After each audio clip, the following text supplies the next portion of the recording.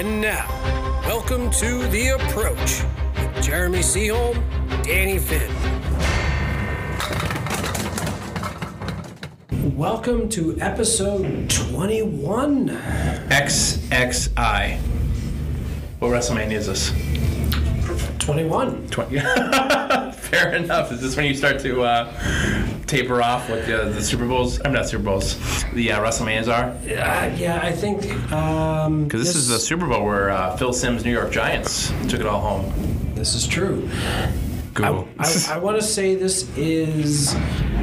L.A.? Is it L.A.? I want to say it's L.A., but I'm not 100% sure. What are we going to do? I mean, I know we said Super Bowls, but it's like at a certain point. Hollywood.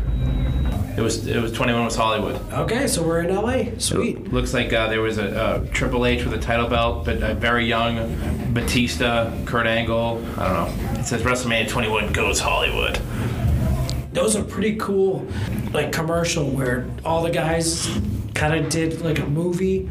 Oh, is that what that was? Yeah, it was really cool. Sounds it. They each did like a scene from like a movie. It was like the Undertaker did like Dirty Harry. It was really was he in his American Badass stage at this point? Well, I mean, he was wearing a wig and he looked like Dirty Harry. Is this real life? Does this really happen? This really happened. All right, after this ends, I'm definitely going on YouTube and seeing if I can find this. Not because I want to see it. I don't believe you. I don't think this is a thing. I don't lie about wrestling. Fair enough. So who do we have on the podcast today? We have Steve Renaud on the podcast today. I mean, talk about a guy who has kept scrapbooks and scores and everything. Even Bob Lee said that that's a guy that, he was so astonished at the amount of information that he had. Yeah, he was just like, I decided to keep all this stuff. I mean, he brought in, it was like 2 boxes. Can I tell you, in all honesty, and I'm not just saying this because he's the guy on the podcast for today, and I know there's so many people that are omitted from the Hall of Fame. That's my guy. That's my guy that isn't in the Hall of Fame that I think should be in. He's my 100%. pick. So if I could put one person in, it would be Sebring. And I know he said his pick would be his dad. He said before he got in. So we'll talk a little bit about that. So many good stories, and unfortunately, I don't think we're going to be able to touch on all of them in one podcast. So this is one that we may have to have him come back. Oh, definitely, 100%. So we'll get Steve in here. We'll be back with Spare Thoughts. Steve, welcome. Hello. Thank you for having me. How you doing, Jeremy? I'm doing wonderful. Danny, it's good to see you. Likewise. Thank you for coming on the show. We appreciate it. Thanks for having me. It's nice to be here. Oh, of course. It's nice to be thought of. Oh, of course. As I tell a lot of people, we have that list going, and you're one of the guys that was on the top of that list. So yeah, it's been pretty good bowling here on Wednesday night, so I get to see you guys. Yeah. Filling in for Stu Bergman. Stu, I hope you have a speedy recovery, buddy. We miss you. No. You keep bowling while he's recovering. Yeah, we've been doing well as a team. Yeah. Dad's been bowling well. Shu's been bowling well. You inspired Dad to throw 6 marks in my face. So they'll keep using me, I guess, until we start losing. They might just tell Stu, never mind, we got a guy. Yeah. See if he listens. That's it. How is that now? After how many years, you're bowling with Dad again? It's been a pleasure. It really has. I got to see Dad a little bit. Last year, he filled in on our Monday Night League. Well, he didn't fill in. He jumped in halfway into the season, so I got to see him. And then having them reach out to me to fill in, it's been great. And he bowled one day on my Worlds team. I call it the Worlds, but the team event that we just had. It's got like 7 different names. Yeah, I think I just started calling it the big tournament up at Lita. But Dad filled in for a day, and it was an honor and just a privilege to be able to cheer for him. Yeah, because he was such a great champion through his time bowling. And that must have sparked some memories for him too. I hope so. I hope he had a good time. I know we all would like to bowl a little bit better. I mean, that's right around 68, I think. Yeah. And he's still throwing a great ball. And he still scores well, and he still comes up clutch. I think he had the high average in the house last year, didn't he? Was it him or Doucette? Maybe Doucette. But he's definitely top 3 as far as average in this house. So. Yeah, Right. so, But if you ask him, I mean, he's nowhere near where he Well, he's wants not to right. be. And that's what he'll tell you. He's exactly. not at 128. He's awful. But I thought he did great. It's not easy to bowl in that event. There's a lot of pressure. You want to do good for your teammates. You don't want to let them down. No, of course so not. There's always a little added pressure there when you're bowling in the team event. But he did great. And I loved that. He's one of my close friends through the years. We've had we bowled against each other in the 1989 singles. It was on Channel 5 that year. We qualified at not Fairway, but at Pilgrim Lanes, and I had to bowl Det in the first match. And I think that alone brought a friendship that we've had all these years. So it's pretty good. That's the thing on the lanes. Like there's, the Boudreaux, no handshakes and everything else from that era. Yeah. But and we had Tommy Olst on as well, and he talked about even though there were these fierce rivalries on TV, a lot of those friendships, like people were very close off the lanes in many ways too. If you watch the match closely, you'll see a guy. If a guy makes a great shot, he'll respond to it. Yeah. He'll say something. But the high fiving wasn't part of it. But at the end of a string, the guy might shake your hand and say nice string. Right. Yep. And that's as far as it went. You're not really rooting the other guy on. The name of the game is to beat him. Right.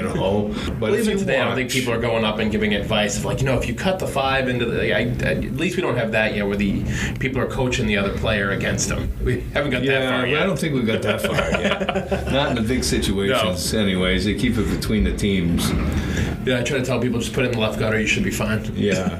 Well, that's the way it was back in the beginning, anyways. That the Canadians would like to rib on you a little bit, get on you and see how you would handle it. Yeah. And they would say that, I like that left, that left wood over there, and you're playing the 10 pin on the right. Would it just go say, that pin's looking real small over there, Dave? So we caught some of that when we started, and then through the years, I think there's just a mutual respect for each other, and everybody has a passion for the game, and I think that's appreciated by everyone. Now, how did you get your start in Candlepin as a whole? Were you a youth bowler? I grew up at the Hippodrome Lanes in Southbridge, Mass. on Ashland Ave. Tommy Olston managed the place. Al LaBelle was the owner. I believe the bowling alley was given to him through his father when his father passed away. His father was the best. Al LaBelle Sr. was the best. He would play his trumpet. You could walk in there any time, and if he was in there, he would be playing his trumpet, and Al liked to swear a lot. And Jeremy, you used to run this place. Why didn't you ever play the trumpet? He was a great man. I was more of a drummer. Oh, okay. And I grew up with some of the best bowlers in the game. Angie DiDonato, Jerry Menard. Jerry Menard had the high single on the WCBC Pro Tour for a little while, back in the day. Bernie Duhamel did a little bit bowling out of the hip on the Friday Night League. We had some really great bowlers back then. The Zernicke's would come to the Friday Night League. The Friday Night League was the league, the league to bowl in. And all the big names would be there. And I would go watch my father. And I don't know why my father put me in a league, at 13 years old, because I know he knew I liked bowling before that. And I don't know when the leagues actually started at the Hippodrome Lanes, how far back it goes. But when I started, it was strictly boys, and the girls would bowl in the afternoon. And there was obviously enough of us. There was a lot of us to do that. And I got to grow up. Tommy was there, and he would give you some advice. And I kind of learned bowling pretty much on my own, just by watching. Yeah. Because I would go down and something watch. very similar, just watching bowling. I had my own style. Nobody ever said do 4-step, do 3-step. I had my own delivery, and I just perfected it through the years. Repetition, doing it over and over, and encouragement. Always got a lot of encouragement.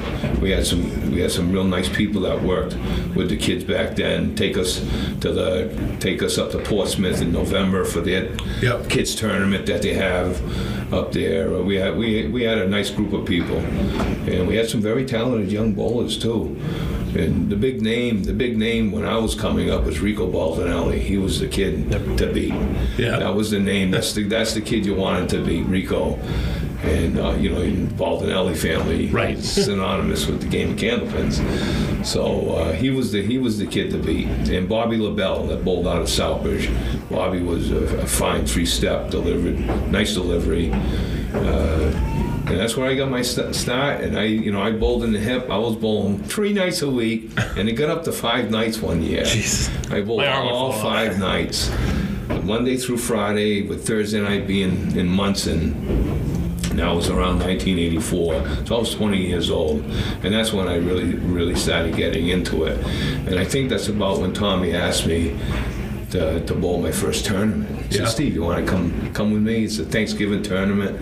It's at Academy Lanes, and it's 10 strings. And that was my first tournament. So I was about 20 years old, and I did good. I was doing good after 5 strings, and then the second 5 I fell apart, and that was it. But that was my first tournament. Tommy got me into it, and I just started bowling a little bit more ever since. So was Tommy the guy that kind of brought you in? Yeah, I watched my father too. I got to watch my father in the state championships a couple of times. Dad took some time off from bowling. Dad was a great bowler. He bowled through the 60s, and then when he built his own home with his brother, they built it themselves, and my sister was born. She's 6 years younger than me. Dad took some time off from bowling, and he came back in the mid 70s. He came back and started bowling again, and then that's probably why I didn't bowl in a league earlier, because he wasn't bowling. So when he started bowling again, that's when I got into the junior program. But what was I trying to say here? But talking about like Tommy bringing you up, your dad. Yeah. So I definitely had both of them. Tommy's a good friend of mine, and I consider him the greatest candlepin bowler of all time. Yeah. I can't go back to the 40s, Charlie Jutras era. Rolly Blondin would be a big name from Worcester. Charlie Milan is very highly beloved in Maine. All I know is what I've seen through the years when I grew up. And I was going to say, too, with your dad being such a great bowler, like, did you get a lot of those stories as well growing up of, like, here's the guys you got to watch out for, here's the guys that are good, and some stories as well from a young age? Dad would tell me about Tommy. Yeah. Dad was, this is the guy. Dad would say, tell me stories where here I am bowling a 13-year-old kid, and I'm having a hard time beating him in the league, because he was so good at such a young age. But Tommy's just I seen him hit 200 here in Millis. I mentioned that to you guys. We asked him to get us a picture because he said he has it somewhere. I hope he does. It deserves the recognition. I know you guys appreciate it. Jay Cook has the current official record, if you want to call it that, right now. Yeah. And every time we mention it, he always says unofficial because he knows that Tommy has the 200, and as soon as he can find it. I've seen a couple of his 200s. I kept score for his 500. We were on the same summer league that year. And I kept score. I was keeping score. That was the first week, right, in Worcester? When he hit 500. I don't remember what week it was, but I do remember the 500. I think Brendan said he had to go in like the following week with like some crazy average because it was early in the season. When Tommy hit his 200 here, did you say your father threw a 180 like right next door? Yeah, Dad had a 186. I have it. As a matter of fact, it's in the books. I brought you guys some binders tonight if you wanted to see. But I have the date. So we're getting even closer. We're getting closer. Baby steps. Jake, to getting your 194 the hell out of there. It should be in the paperwork that I have with me tonight, actually. WCBC Pro Tour event. It was December was always a mixed doubles event that they had, Christmas event. And Tommy 200. Seen a couple of them. He's just amazing. Wasn't that the story? What a story he has. It was a 10-stringer that he threw it in, I think he said. It was a 10-stringer. And then he went and bowled at Sammy White's afterwards, and he said he was bowling so bad at the first 5 that he said he wasn't going to go. Yeah, he's like, I don't want to go to Sammy White's. And then all of a sudden, his back 5, he went off. Yeah, probably hit 700. Yeah. And he said, I'm going to go to Sammy White's. He said he ended up going. And he owned Sammy White's. He did very well out of Sammy White's. He loved bowling there. You imagine anybody today bowling a 10-stringer, driving.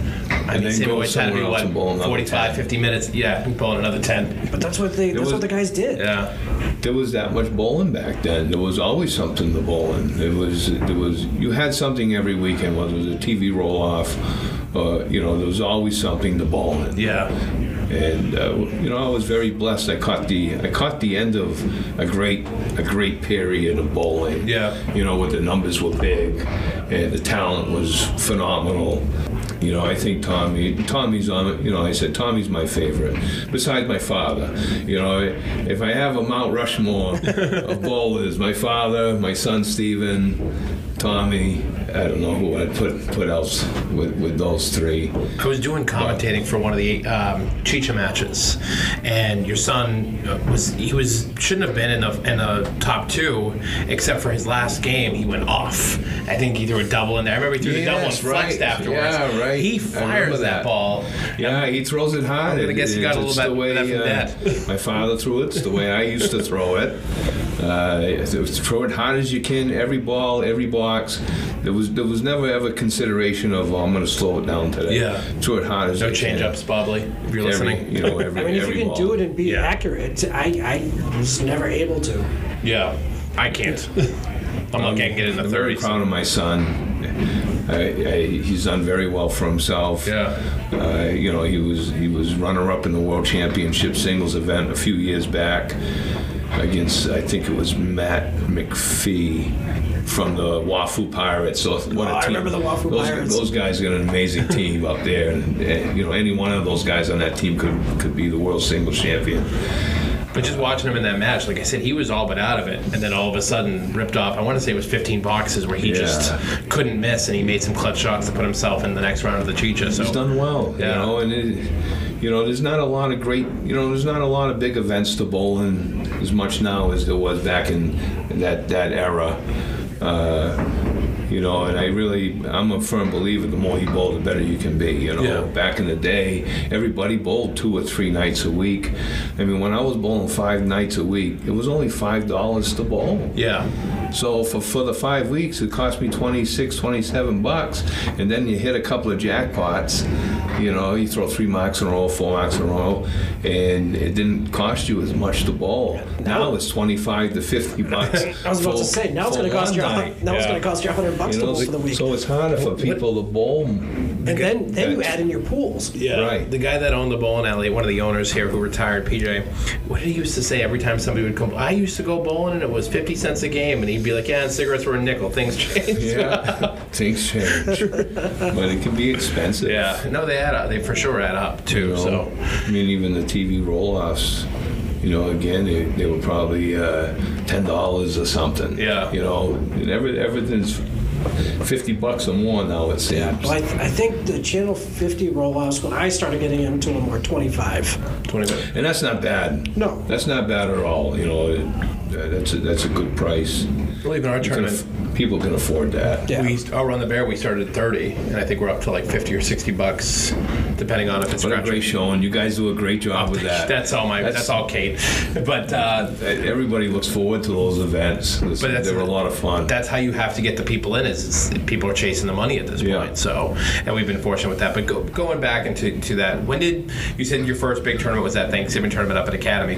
When did you start to get the itch that you're pretty good at this thing, and maybe you can take it to that next level of being one of the elites? It was that year that I bowled the 5 nights. I think I had about 4,400s that year, and my father had made me a plaque. I think I had 3,400s at the hip, and then I had another 10 in Munson that year.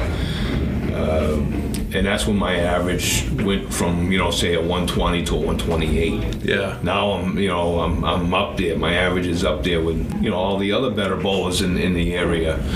And I continue to do that for that average from 84 through 92 until I hurt my shoulder. I held a pretty good average. Had a couple of years with a 130, 131. Can you imagine? I know there's no video on this, but Jeremy's face right now. Well, I heard from a lot of people that late 80s to early 90s stretch, there wasn't anybody better than you. Yeah, well, I don't know about that. Well, I mean, obviously there's a lot of opinion, but that's opinion many hold. That you were one of, if not the guy, one of the guys. I did very well for myself. I had a nice little stretch in there where I just bowled really, really well. In 89, I was the runner-up on the WCBC tour by 2 pins to Danny Gallant. I threw a spear in the last box with a spread eagle on it for a 4-fill, and I lost bowler of the year by 2 pins. I won the event. That's the only WCBC tour event that I had won. That was in Londonderry, and I repeated the same thing the following year. And it came down to the last stop in Londonderry, and Ulster outbowled me. He threw over 1,300, and he took home the bowler of the year honors. So in 89 and 90, I had those back-to-back, and I was also the all-events runner-up both those years for the states, for the Massachusetts State Championships. Was it Craig that was runner-up over and over and over again until he finally cracked through a few years too? Yeah, I think so. Yeah, he had a thing where he couldn't break through, and he's like, I don't think I'm ever going to win this thing. I think he said he lost to Ted by 1 pin, I thought. Yeah. That's tough. I mean, a single pin, you're bowling how many strings, exactly. How many events over the course of the season. You have to pick, how many times can you pick 1 pin out of 60 strings that you just bowled?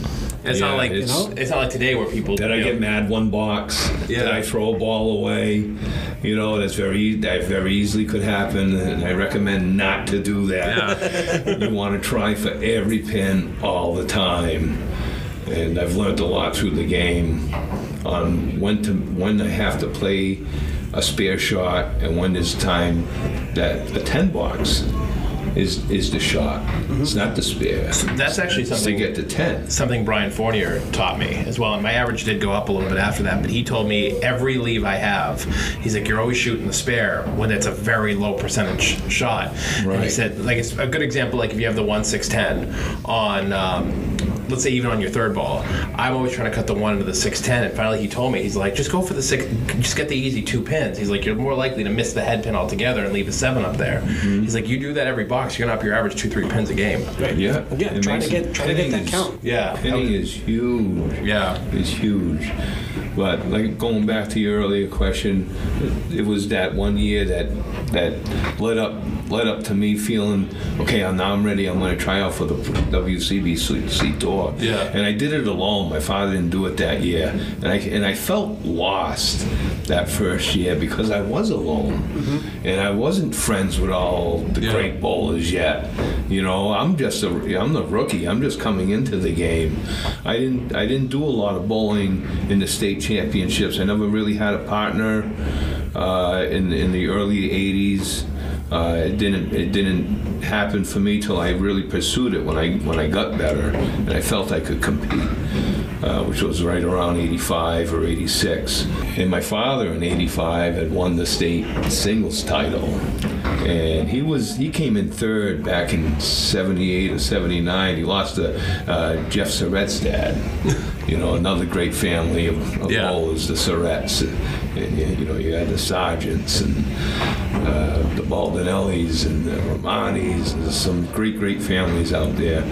But Dad had won the singles in 85, and I was lucky enough to win it in 86 out at State Bowl in Springfield, Massachusetts. I heard that was a tough house. It was a tough house, but that's where I did some of my best bowling. That's where I had my 180, 150, 180 was on a pro tour. My first 3 strings I went 345. My next 3 strings I hit about 515 or so.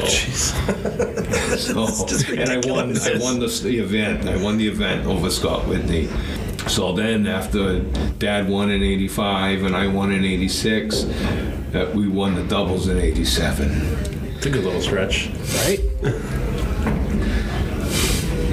Sorry, guys. Oh, you're good. That one hits home. So I don't think there was another.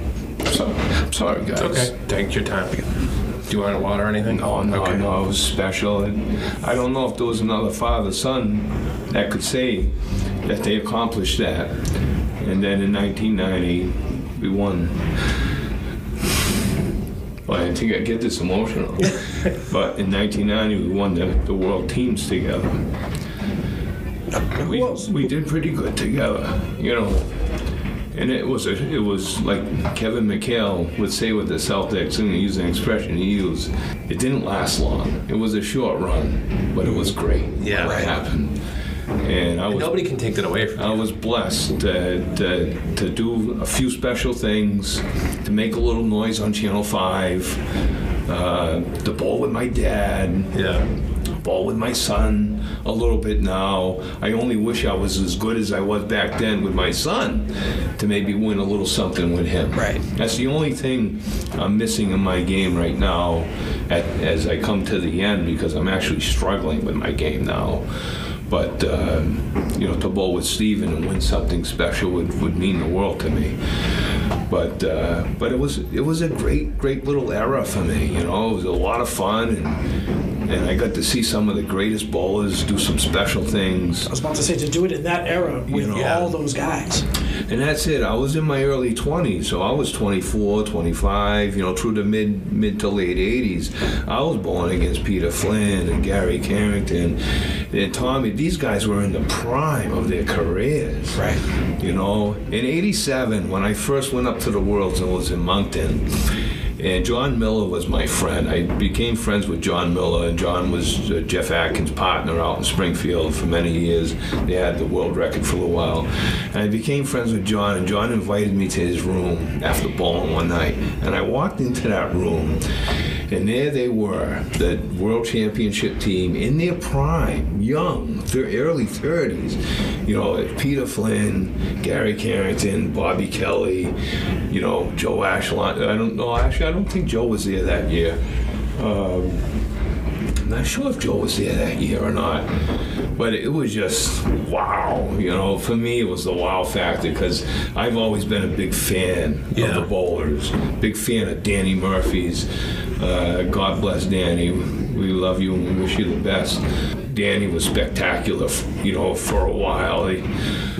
Bowling knowledge that guy has rattling around in his head. It was a special time, because the numbers were just great. I mean, you think Massachusetts had tons of bowling alleys, and all those leagues, there was so many great bowlers that came up. Yeah. I was really lucky to catch that. And I got to see Stacia towards the end, and I got to see Tommy and Stacia. I mean, there's your Mount Rushmore right there. Yeah, those two bowlers. Helen always told me. I never had the pleasure to meet Stacia. Helen always told me. You never got to meet her, I really, never got Jeremy? to meet her. Wow. And she always said that Stacia, you would have loved her. She was the nicest lady ever. She was she was a sweetheart, and she would give you advice in the kindest ways, and support you and encourage you. And she was just a really nice person.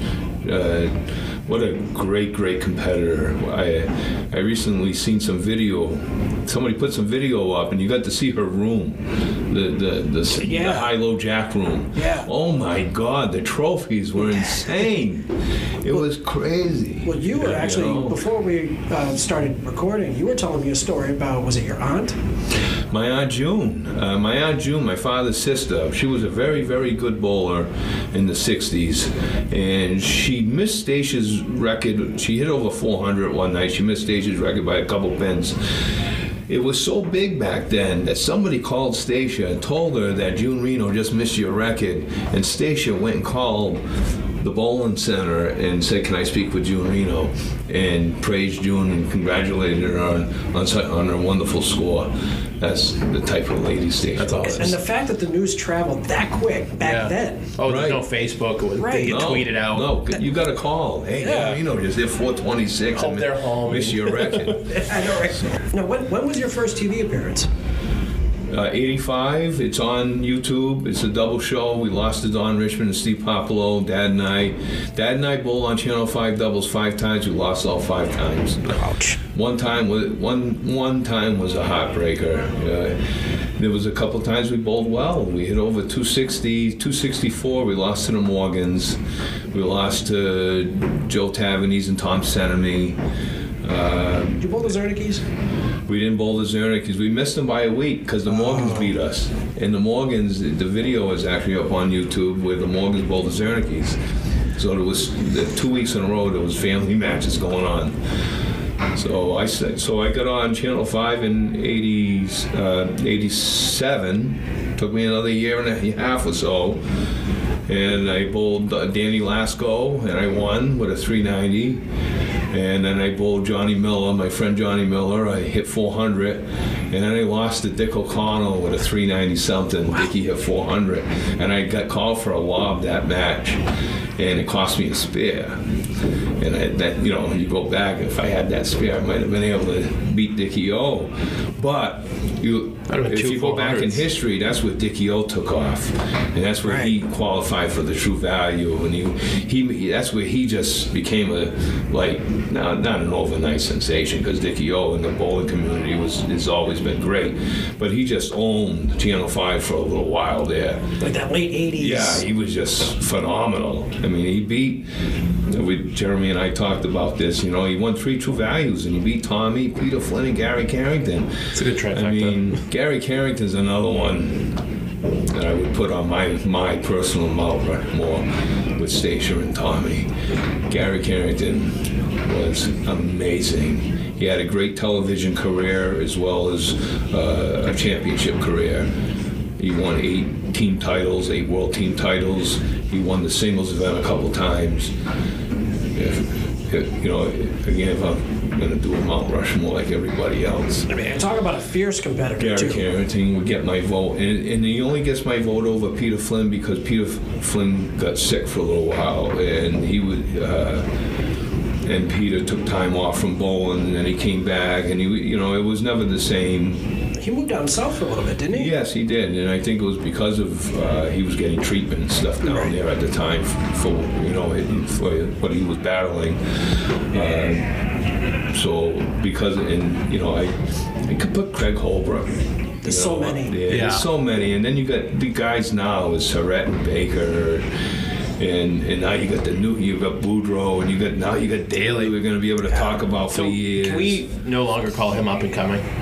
No, I think he's here now. I think he's here to stay. Yeah. After the showing he put out last week. So for those who don't know, Josh Daly did the Invitationals, Worlds, big tournament, whatever you want to call it, and it may have never been done at Worlds. And I know the Canadians weren't there. And we were talking about it before the show. He won the singles event. He had the high average for the tournament. His team took home the whole thing. Old enchilada, they won it all. So and he had that 470 in one of those playoff matches. Semifinals, I think it was. Yeah. He was just lights out, and he throws. He's like a cross between Ashline and Flynn. But he's his own man, his 3-step delivery is his own delivery. Yeah. It is different. It's not the exact same. But he throws one hell of a ball. He's got a good career in front of him. One of the stories I've told a few times on the podcast, and I don't know if you heard it, but bowling him at Exeter, the short version of the story is he had bowled nothing excellent. He had beaten me, surprise, and then came off the lanes, and after he had a mini meltdown, which, all young guys do, he went over to Craig and said, what are some things you think I can do to adjust to get better? And to be that young, to be that good, it's easy to say, I'll figure this out on my own. But it said he went to one of the game all-time greats. Right. And said, "What do you think?" Advice. He chose one of the best guys to go see. He's always looking to get better, and that's when we had COVID, and then when we had the team championships up in Portsmouth last year. From last year to this year is like he's got the wow factor going on right now. It's just, oh my God, he has improved in this last year. Wait till the Canadians see him. Yeah, I can't wait till the Americans introduce him. And his demeanor has improved too. Yes. He's going to make it hard for them. Cheech doesn't have to stomp on his foot anymore. Win titles moving forward. Yeah. And we got a lot of great Canadian bowlers up there that can compete. They're amazing bowlers. But it's going to be fun introducing Daly to them. He's got a great future in front of him. Speaking of Canadian bowlers, we actually had Calvin had a question. I don't know if you saw it. How is it, growing up in that late '80s, bowling in that era, moving on to like say the Baker, kind of like the era I came up in, and then to now? How is it bowling in each of those eras? You always have to beat the best to win any event. Mm-hmm. So, and we still have guys that could bowl in any era. Baker could bowl in any era. Sarek could bowl in any era. And that was an argument that I made. Boudreaux and now Daly. He's gonna moving forward. We're gonna be talking about him. You always, all the eras, all these years, you always have guys. These are the guys you gotta beat. It's just the numbers are a little different now because we've lost so many centers, and people retire. They stop bowling for whatever reasons, and the numbers. It's just the numbers are different.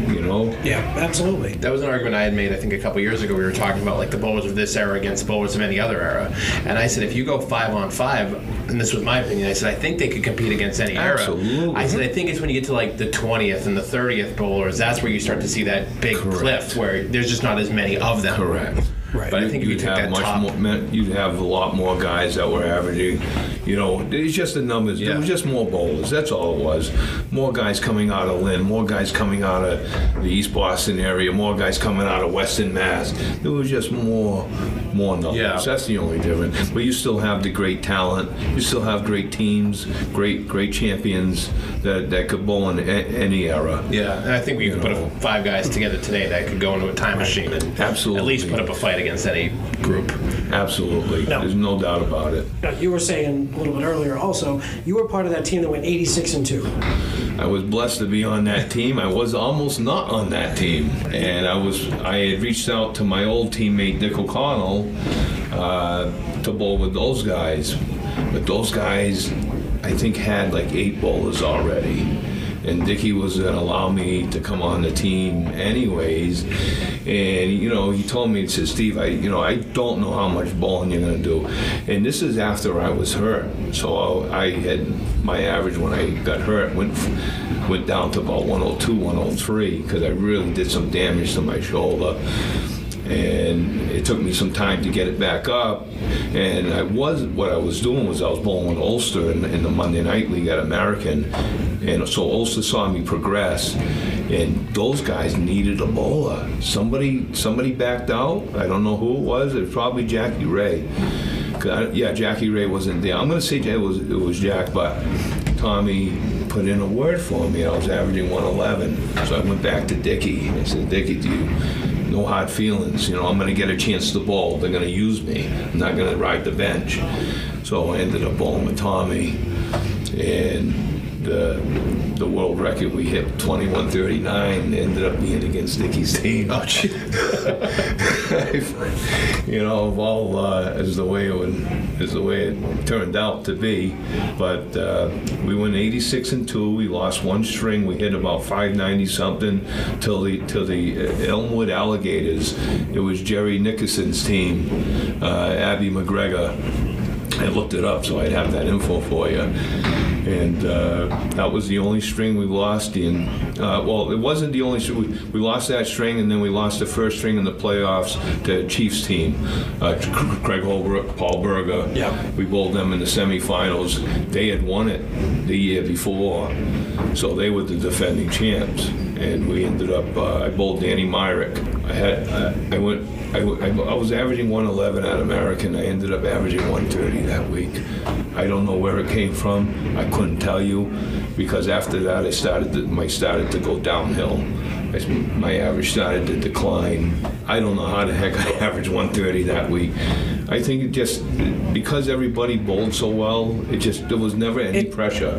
There was no pressure. And I think it just rubs off. Actually, I averaged 140 for the week. Oh my God, that's just dumb. He was a beast. That's so dumb. Do you know if somebody told me that, I would say that's wrong.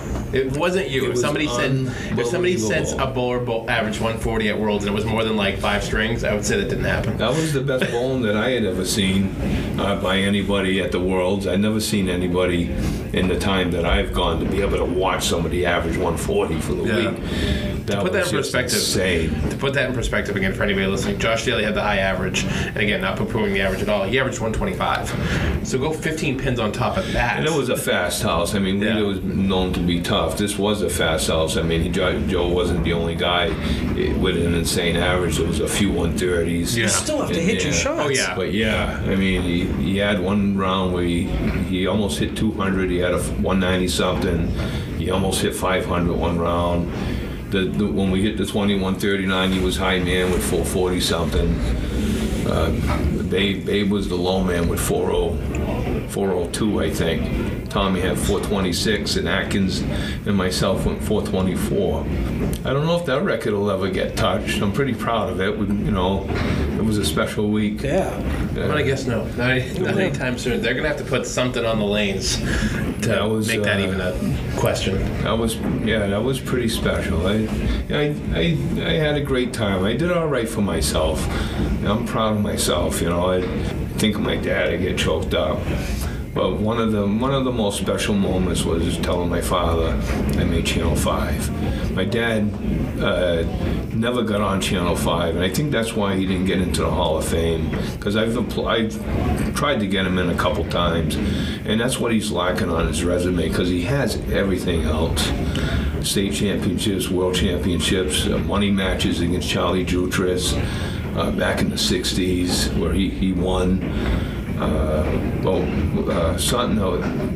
Winning to get on Channel 5 when I came home after winning that first time.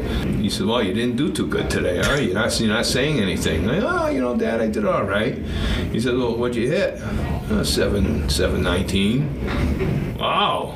Well, where'd you place? Because I won. I won. And he couldn't believe it. Right. And I mean, back then you had to win. That was special because he never got that opportunity. So, did he try out for the shows? When you go back to the 60s, that early in time, you weren't allowed to go to other bowling alleys and qualify. Right. You had to qualify out of your own bowling alley. You had to come in top 3 in a roll-off, and then you could go to the finals. And Dad never chased it. Dad was never that involved in the game, but he would be chasing things. So when he had his opportunity to try out, he did. And I even seen one, he was heartbroken. A guy threw a 90 back half to edge him out by a couple pins with a double strike in there. I thought he was going to get on, and he was so heartbroken in that 13 second place finishes. But in the Worcester area in the 60s and 70s, there was just so many great bowlers. Yeah. The numbers, you had to beat somebody special to get on. Right. So it was never easy. But regardless of the Channel 5, he had a great career. I think I did him right. He always told me his proudest moment was seeing me win the high average at the World, because I almost died when I was born. I had a severe esophagus problem. I couldn't swallow. It went through my rib cage. I was only 7 days old, and I almost didn't make it. Came very close to dying. And then there it was, 1989, all these years later, and my son's high average. He's the best in the world this week. He always said that was his proudest moment. And that's what I was going to say, yourself being a father whose son is, a great bowler in his own right and, won a lot of things, I think still has a lot to win as well on top of what he's already won. Like the pride that you have, imagine the pride that your father must have had watching you. I'm sure watching you on Channel 5 and the accomplishments you had is better than him ever making Channel 5 to himself. Probably, probably because you always all want parents your in the kid. room. We're all parents, right? You want nothing but the best for your kids. So it was awesome. We got to do some fun things together. We made some noise, and I said it was a fun ride. It really was. It was special. And you gave him a great honor too. My wife's first mixed worlds, Harry's All Stars. Yes, right. Against you guys, yeah. And we won Harry's All Stars, the mixed teams with Johnny Boudreau, Johnny Winchell, Jessica Stockton, Tina Ward, myself, my wife, Brandon Marks. We won it the year before my father passed away. Yeah, and I called him, and Dad, he didn't know that I had named the team Harry's All Stars. So after we won, being all choked up and sentimental as I was, I called him, and I said, Dad, we won the mixed teams, and he says, I said, you're not going to believe what I called the team. I told him Harry's All Stars. He used to have a team called Renaud's All Stars in the 60s. Oh, yeah. And so I just took it from that. He said, well, we'll call it Harry. So that was one nice last championship for him, before he had passed away. So the Hall of Fame in this game is such a great... people have talked about it before, where it's like, it's one of the few where the people voting don't already have all the stats at their beck and call. It's almost like, okay, well, what did he do? Like, it's kind of a weird... Well, each member of the Hall of Fame committee is supposed to get a set of what is sent in. Right. Everybody is supposed to have that. But any other sport, that information's all already available to those voters. Well, you can still look up the stats and see what people have accomplished and got in. And people have got in for different variety of things. I've seen people get in for TV appearances. And some other people get in for different things. Contributions to the game. But they can only take so much and so many at a time. I mean, you can only, how many? Where do you draw the line on how many can go in at each induction? Right. And I've heard that with other sports too, where they say, they want to keep it everybody the is Hall well of Fame. deserved. They're all well deserved. They've all done great things in their own rights, and it must be tough to have to refuse somebody. But I respect the decisions that are made. Yeah. I really do. I would never bash or complain about any of it. No, I didn't get my way, or Dad didn't get in. I have great respect for all those people and the decisions that they make.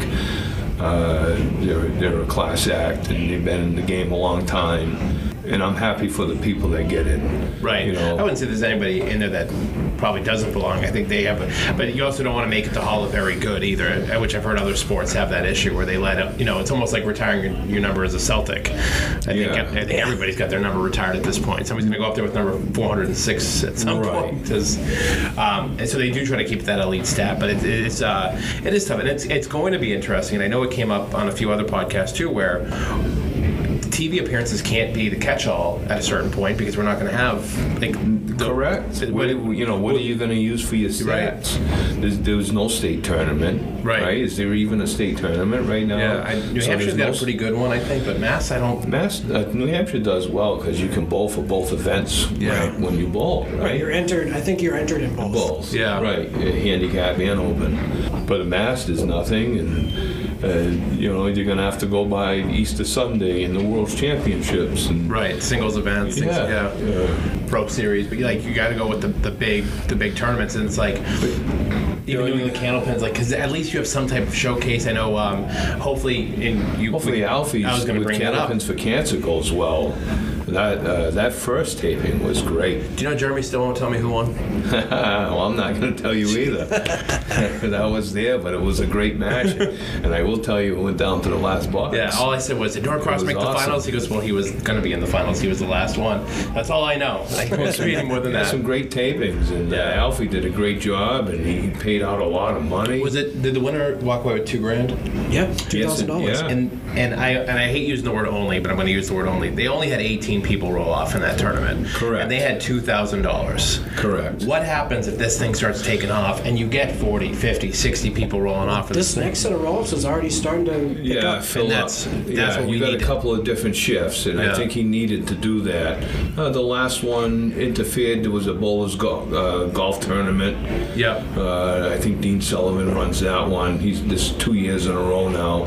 So a lot of bowlers had attended that. I don't think all the bowlers really had all the info that Alfie was going to be paying more spots than just the TV spots. Did he pay 10 more? He was down. He paid out people that just bowled that day. If they listen to our episode, I know we try to get that. We literally we recorded that podcast and jumped the line on everybody else we had recorded just to get it out before they had the taping to see if we could get those. I just think there was a lot going on. There was a lot going on, and I also, if I remember correctly, and again, not to point fingers at anybody, but if I remember correctly, when the roll-offs had happened, they didn't even have the tape date yet, and that was one of the issues that at least one bowler had. Again, we're going to have a shirt that says I'm not going to name names, but a bowler had pulled out saying, I don't want to roll off, make the taping, and then find out later I can't make the taping for whatever reason. That's understandable. No, it 100% is. So I think, too, and I say this with all love and respect, I think with anything, I mean, and I say this a lot because about Run the Bear, and I know we made a lot of mistakes along the way.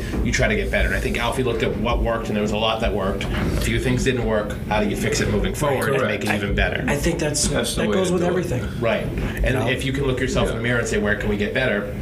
With anything, I think this thing's only going to get better. I think so too. It's just a start, and I think once all the guys see exactly what the money's involved, that there is bonus money to be won, not just the first prize. Right. You hit 400. There's $100. You hit triple strike. There's $500. Yeah. 3 marks in a row. I mean, how many trips to the bank did he go to? And then a couple. And then Alfie was even saying too that how he gets a lot of the sponsorship money through his work, they might be expanding even further. And he's like, that's more that could go in. Obviously, a lot has to go for. I'm excited. I'm excited for the next taping.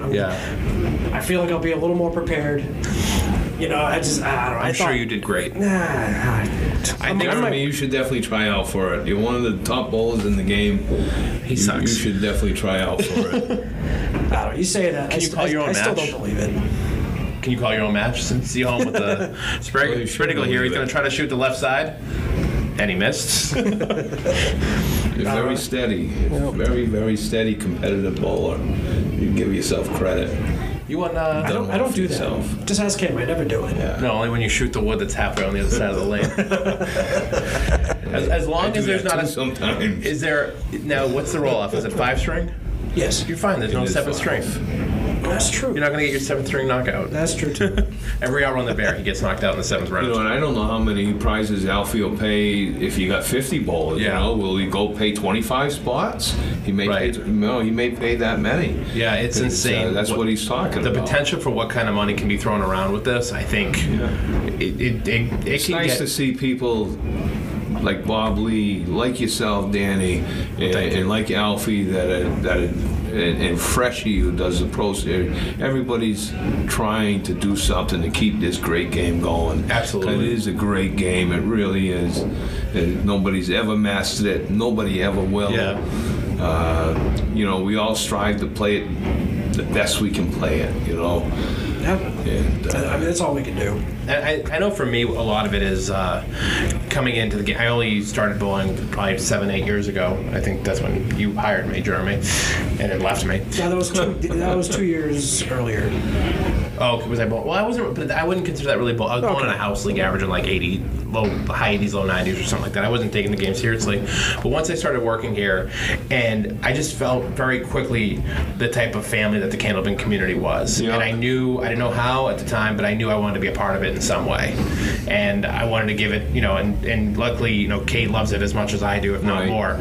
And just, we kind of put everything into it as much as we could. It's fantastic. So it really is. And as you said, and the problem is when you start listing all the people who do things, we're missing so many people too that we're just forgetting. Like, I always make the joke that there's not a tournament that exists or a league that exists without Cheech's name somehow involved in it, because he always makes it better, but he's just always he's always trying to help out where he can. Right. There's a lot of different events going on now, so there are definitely plenty of things to bowl in. Now, and I do have a question for you that somebody had asked a question, had to do with the fierce competition, had to do with the shoulder injury that you went through and trying to battle back and everything.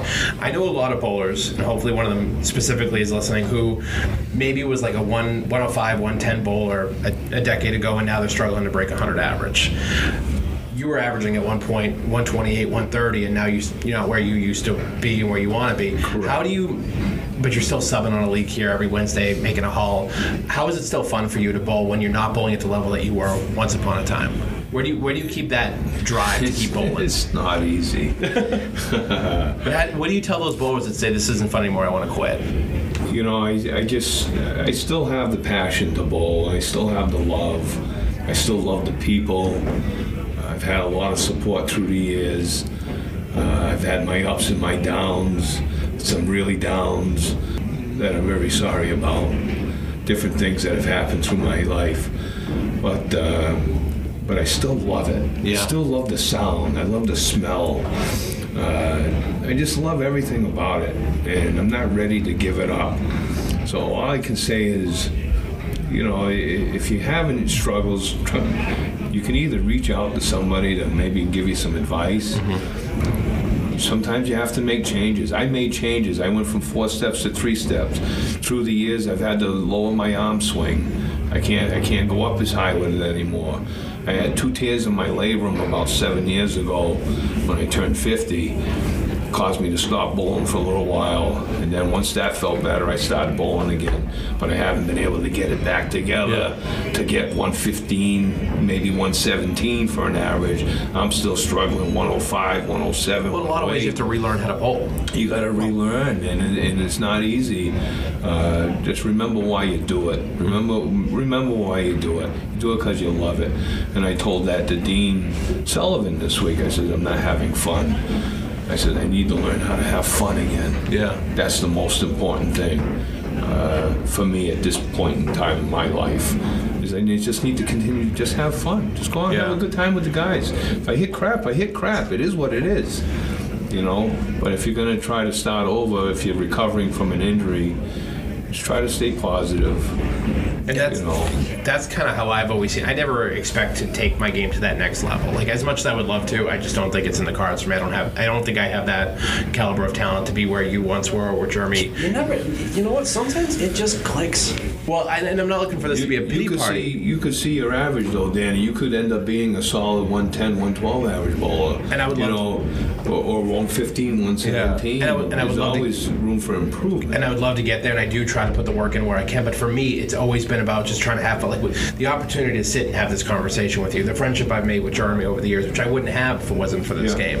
That's what keeps bringing me back week after week, is that community that we have. One night a week won't do it. No. You need to bowl a couple nights a week, and then you got to get some repetitions on the weekend. And that's one of the reasons too, like with the ACST, the semi-pro, being able to travel and things like that in the pro league, that I was able to bowl in one year. But just that ability to be around as many people as possible, and I feel like it's a very welcoming community. You'll learn by watching. You see how shots are made. You'll soak it. You soak all that in. But it's doing it. It's doing it. That's what's going to make you better. And you'll get to a point where you max out. Right. You'll find out how good you can get, but you have to put the time in. It's not going to just come to you. You got to put the time in. Now, you mentioned relearning, or you mentioned relearning. Renaud had asked, when you hurt your shoulder and all that stuff, how was your confidence, during that transition time and in relearning how to bowl? Because you said you went from a 128 to a 102. 102, 103. I was struggling. I had no arm control whatsoever. Other than that crazy year in '95 where I had that good week at the Worlds, I started. It's a time to have a good week. I started to struggle, and I had a hard time with it through the years. I've had depression issues because of it, because it's hard. It's hard to go from one level and to lose it all and never get there again. Right. I never got there again. And even though I bowled well, and I've had some good, I've made some runs on some TV shows and made some appearances. A couple second place finishes on the WCBC. I got 2 second place finishes on the Pro Series. I lost to Surratt and Boudreaux. Can't complain there, I was about to say, I mean, bowling those 2 guys, right? So I've been able to still compete, but I never regained that top level. And for me, I've had a hard time with that. I've had a hard time with it, and that's just being honest. I mean, I was never at that level. I never will be. But I went about 5-6 years ago. I was averaging 110 going into the end of December, and it was driving me insane. Like I knew I didn't want to quit. You were just coming back from COVID, though. No, this was years. This was about 5-6 years ago. Okay. And it didn't help that you had a bunch of 90 house bowlers being like, I'd love to have a 110 average. Yeah. But I just, for some reason, I just couldn't figure it out, and it was driving me nuts, and it was getting to the point where I'm like... Was it a competitive league? Sometimes you bowl to what you're bowling with. I think it was because he was working well. He was working well. Yeah. And even here, even if I'm not working, if I see somebody going to clear a pin or I hear something jumbling in the bat, you can't shut it off. Yeah, right. And that's one of the reasons. I mean, I love the people that bowled at Exeter, and you're up there at Exeter this year. Getting away from where you work to bowl is fantastic because you can shut it off and just be the bowler. That's what PJ said when I first started. That's a great. He goes, my old boss. He goes, I wouldn't bowl here.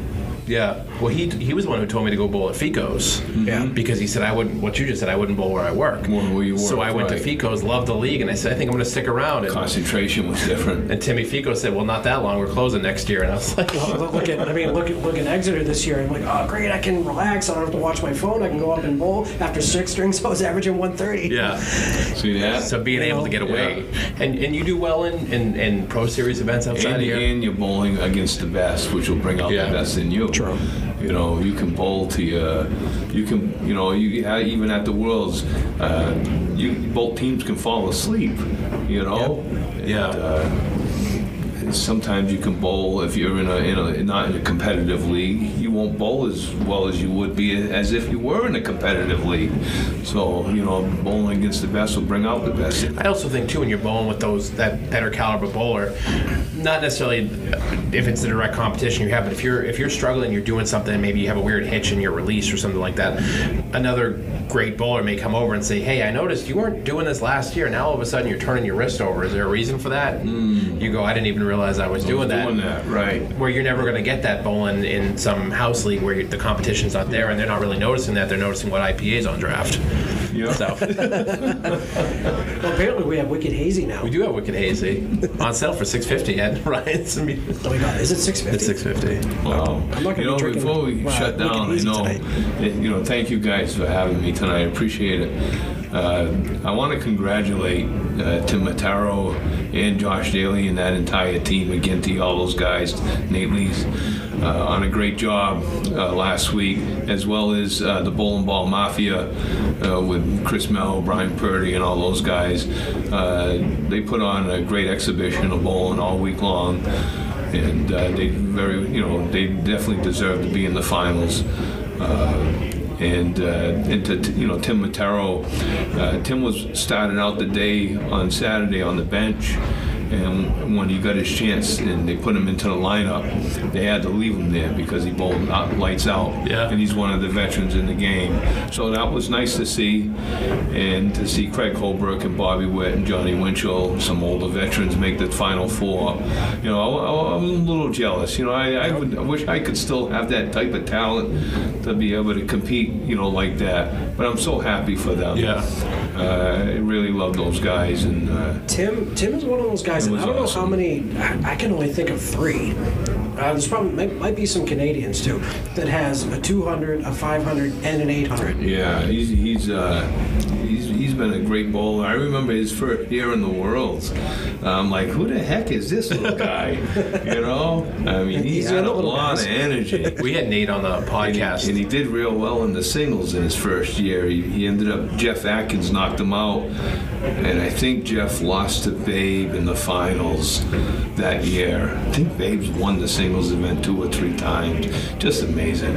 But yeah, so I've known Tim. I got to bowl with him 1 year, and he ended up getting sick, so I didn't get to really have the.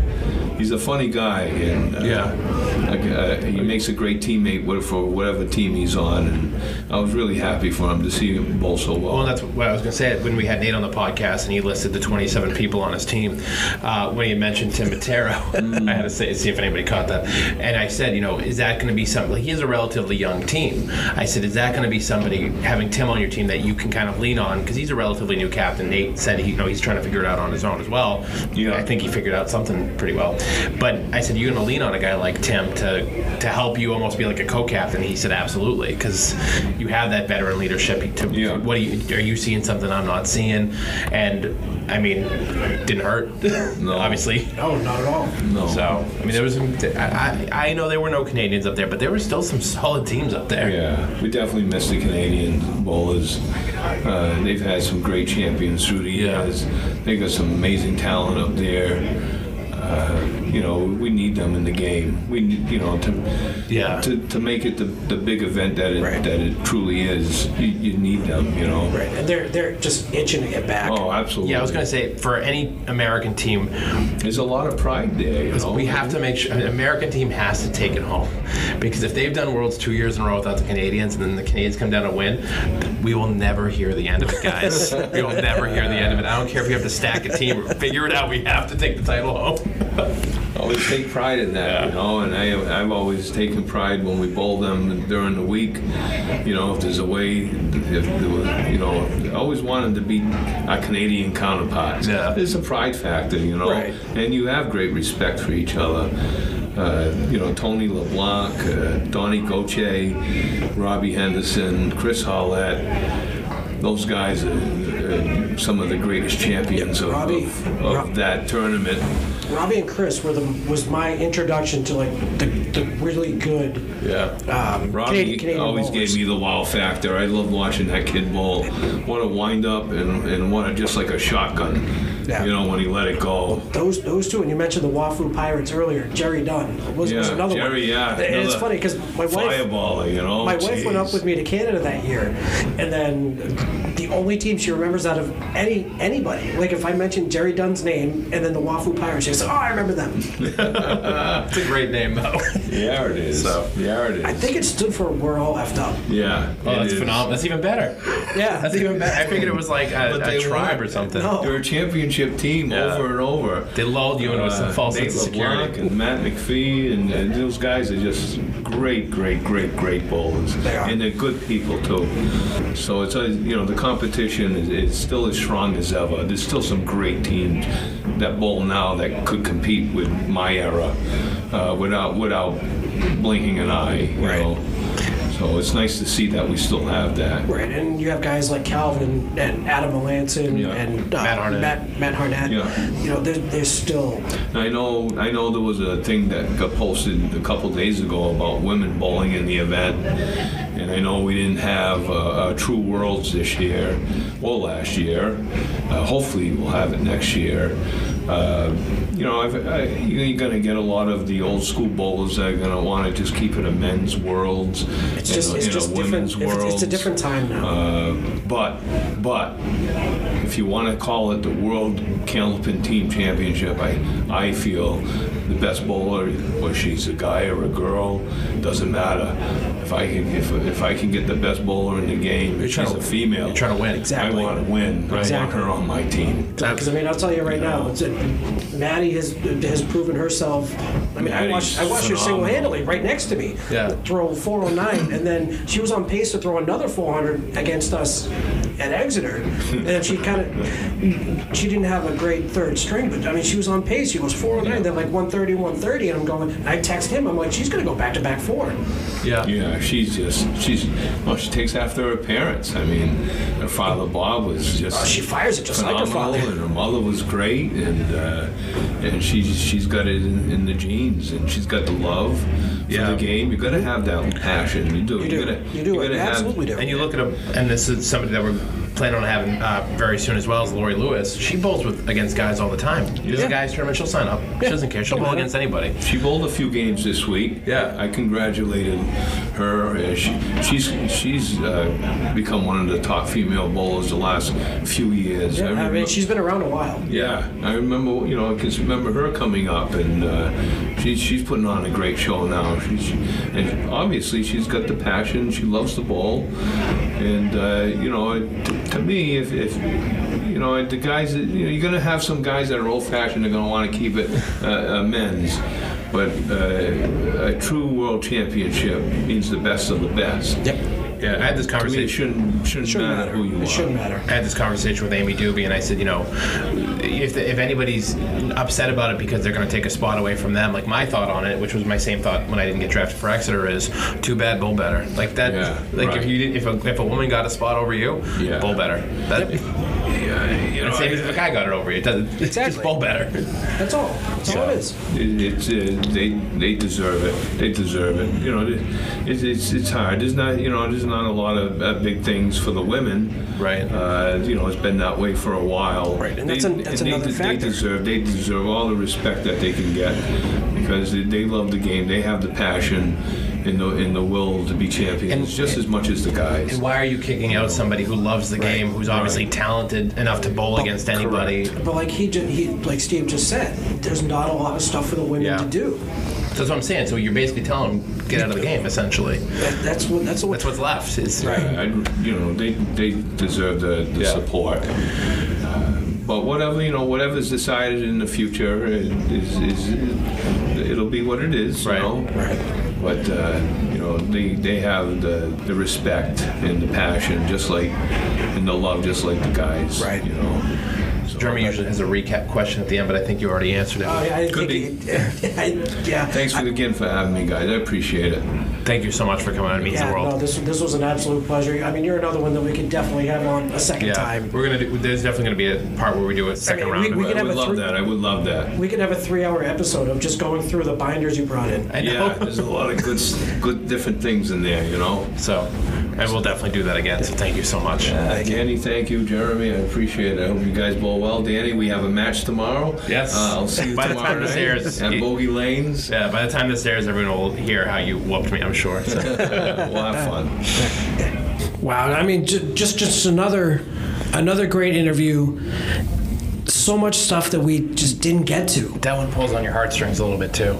It really does. So it really does. Obviously, Steve and his dad were so close. Steve and his son are so close too. It's really, really good to see that bond. It reiterates not only were you Candlepin, bowling family, but how many families are involved in the game, and just you can see, that connection, that bond that they had. And I think the game of Candlepin only made it that much stronger. I agree 100%. And, some of the numbers that he was throwing out. Yeah.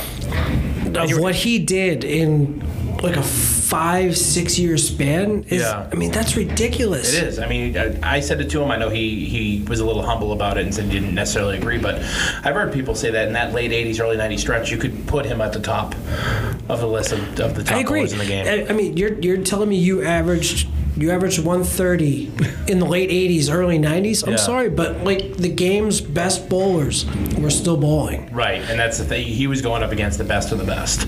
That's a tough field to crack and make a name for yourself, and he for sure did. So, great to see that he's still bowling, and I know he's got some frustrations. We did mention on the podcast that he said tomorrow, you'll be coming to Bogey to bowl me, and I said you're going to whoop me. He sweat me, jerk. I thought about just deleting this podcast because that was rude. I mean, right after we finished talking to him, I went on to bowl him, and yeah, I mean, he bowled really well. Yeah, so maybe some of the things he talked about, he inspired him to find the ball. I know he's still not where he was, obviously, in that stretch, and I know that's got to be frustrating. But it's good to see him still compete. I think anybody. I know it's a frustrating game. I know we bring him up a lot, but a guy like Det, who's 117, that mad that he's not a 128. It's great to see guys from that generation still competing and still caring tremendously about the game. No, I agree. So, what do we have from this weekend that was exciting? So we had Aaron St. Cyr hit his first 400, which it shocks me. Yeah, I saw that, and I'm not going to lie to you. My first thought was, he doesn't have one yet. I mean, I don't have one, so I'm not like putting him down. But he's a hell of a bowler. I can't believe that one escaped him. Yeah, I was pretty surprised at that. So yeah, he went 141, 120, 145 for a 406. Very nice, and it's good to see too that it's not like he threw, not that it's bad to ever do this, but he didn't throw like a 175, then right, just basically fall over the finish line for a 400. Like he battled every game. Like it was a very consistent 400. So congratulations to Aaron for your first 400. I hear once you get one, they become easier to get. So they say that. They say that. Someday, maybe I'll find out. For some people, that might be true. We'll see if that actually holds weight. We were lacking a little bit. There was a youth tournament up in New Hampshire. It had bowlers from all over. I don't know if they had the Canadians there this year, but it did have bowlers from Maine, Massachusetts, and New Hampshire. Want to give some of the scores there. Basically, so it's a 13-string all event. So there's 5 for doubles, 5 for singles, and 3 for teams. So just to put it into some type of context, the scores you're hearing is over the course of 13 games that they're throwing. Unfortunately, I don't know the age groups. Division 1 is the youngest kids, and I believe Division 4, you have to be under 18 or at least a senior in high school or something like that. Correct. That age group. So I wanted to give some of the highlights from that, and of course, congratulations to the winners. For the girls, Division 1, we had, and if I pronounce your name wrong, I am so sorry, but I do it to everybody, so take it as is. It looks like, I don't know if it's Denicia LeBlanc out of Bolorama went 10:52. Brianna Ricci out of Academy Lanes went 9:52. And Charlotte Ferreira went 9:18 also out of Academy Lanes. Those are the youngest girls. Yep. I think they're like under 7 or 8. Again, I wish we had the age group on here. This was a bowling alley. I have no idea where it is. I'm hoping you do. The first place was Tatum Loans out of Pajo's Bowling Alley. Pajo. Do you know where that is? I have to say that I actually don't. It is. Oh, that is a Canadian. It's out of Lunenburg, Nova Scotia. Oh, nice. So we did have a Canadian there, and it looks like they took it home for that one. So 1334, so averaged over 100, and I gotta guess the age group's got to be 12 at this point. Yeah, probably. Navia Hussey out of Stars and Strikes with a 1276, and Bailey Jacques, again, I'm so sorry if I'm pronouncing your name wrong, out of Academy Lanes with a 1257. Girls Division 3, I'm gonna guess is about probably 15 years old. This is all guessing, so I apologize. We have Julia Jones out of Academy Lanes with a 1311, Caitlin Touchette out of Stars and Strikes with a 1241, and Zoe Hahn out of Pajo's Bowling Alley with a 1235. And lastly, with the girls Division 4, we have Jenna Ward, so she's the champion of the year for the girls. I'm going to read her whole scores just because she had the highest. At the Stars and Strikes went 1479 over 13 strings. Nice. So for a 5-string singles, she went 544. For a 5-string doubles, 596. And then 339 a team. So she lit it up. So good for her. She beat the competition by over 100 pins. Because in second place was Abby Peterson out of Bolorama with a 1355, and Alyssa Kaufman out of Academy Lanes with a 1332. 1479. I mean, 100 pins. That's crazy. Good for her. Yeah, that's just keeping everybody in your rearview mirror. The boys, again, I think it's Division 1's got to be like 8. Division 2's, I think, about 12. 3 is probably about 15, and then 4 is 18. Unfortunately, I don't have more information on that. So, again, for Division 1, Avery Cobe out of Bogey Lanes with 1104. Mason Hammond with a 1085, and Max Poland with a 1078. Division 2, we have Wyatt DeSell out of Bogey Lanes with a 1339. Matthew Smith 13-16, and Cody Tompkins out of Academy Lanes with a 12-38. For Division 3, we have Devin Cloyd out of Academy Lanes with a 13-16. Actually, we have a tie. So I don't know if there's a tiebreaker in this or how that works, but we do have a tie. Devin Cloyd out of Academy Lanes and Jason Doobie out of Big 20, both with 13-62s. Nice. And then Max Levesque out of Academy Lanes with a 13-44. Max is actually Tony Levesque's son, I believe. Yes, he's been here a few times. Yeah, so in ACST Semi-Pro Bowl. Unfortunately, he's in the north, I'm in the south, so we won't get a chance to bowl each other. But I know he used to come in Friday nights. Oh, yeah? He would do the Unlimited Bowl. Yeah, him and the family would come down. We'd talk. Did not know that. Yeah. So, I mean, it looks like his son is another up-and-comer, so I'm sure at some point he'll be whooping me in the semi-pro division. Probably. So, and then for the boys, I'm going to read this in opposite order because I didn't think of it earlier. In third place, Trevor Kennison out of Bogey Lane. Bogey really came up big. I mean, that's a hike for them, I think, coming up from the West Coast. 1307, Alex Ramos out of Academy Lanes. Again, another house that we've been rattling off a lot. 1323, and you want to talk about beating the field. Wyatt Light out of Big 20, 1503. Beat his closest competition by 180. 567 singles, 562 doubles, 374 teams. Jesus. So it's really, really good to see the young kids that are, I mean, how long ago was it that, Charlie Collins was on this list? Josh Daly was on this list. Dave Godwin was on this list. Boudreaux wasn't that long ago. Yeah. And now they're the stars of the game. So hopefully, maybe if Jeremy, if you and I are doing this podcast 5 years from now, we'll have out of what do we name 3, 6, 9, 12, 24 kids. Maybe one of these kids will be sitting across the table from us telling us about what the game is like today. No kidding, right? I mean, I can't imagine how much then I'll be making fun of you for being old. But at that point, I'll probably shave my head. And I've already gone that route. I'm holding on. You hold it? I can't. I couldn't do it. I'm holding on. I keep telling my wife, I'm like, he pulled the gray out of my hair and my head, and that was it. I just see. There's no really gray up here. It's all in my beard. It's in the beard. In the beard.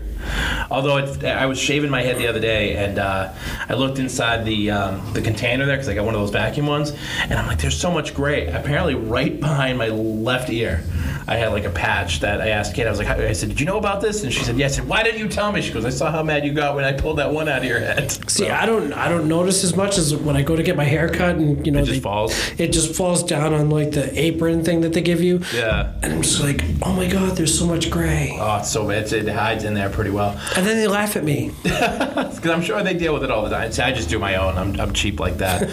But, obviously, congratulations. I would love to sit here and read every name. I heard there was over 100 bowlers that bowled in this tournament, and it would be phenomenal to give them all the credit that's due. But they did a great job going up there to New Hampshire and bowling in that youth tournament. I think there was $2,000 worth of scholarship money given out for what we were told. I think so.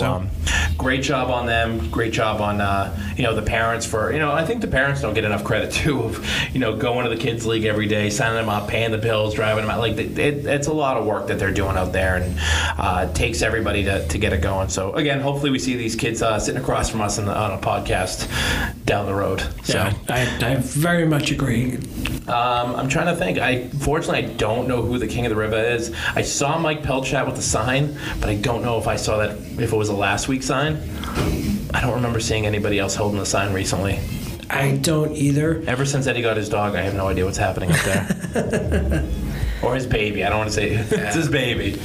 So I'm trying to think if there's anything else. We have the Pro Series coming up Sunday. Yep, we do have the Pro Series coming up Sunday. CPL, that's a 10-stringer, 5 upstairs. CPL 10-stringer, and then next Sunday, the 5th, the Sunday after that, the 5th, we have the Spare Time 10-stringer also.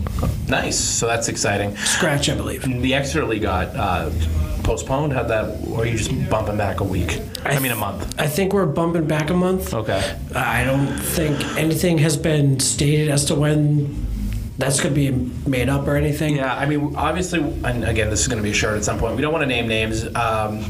Some people posted about it. Now, obviously, there's nothing disrespect meant, but it's like, COVID is starting to hit us again, and not just in the bowling community. It's hitting the schools. It's hitting, you said a couple people at your work. So be safe out there. Make smart decisions. If you feel a little stuffy or run down or whatever, stay home, get tested. Just make the smart decisions. I'm not, in favor of telling you how to run your life, but just be smart, be safe out there. And this is Aaron Thanksgiving, right? Yeah. I hope you all have a great Thanksgiving.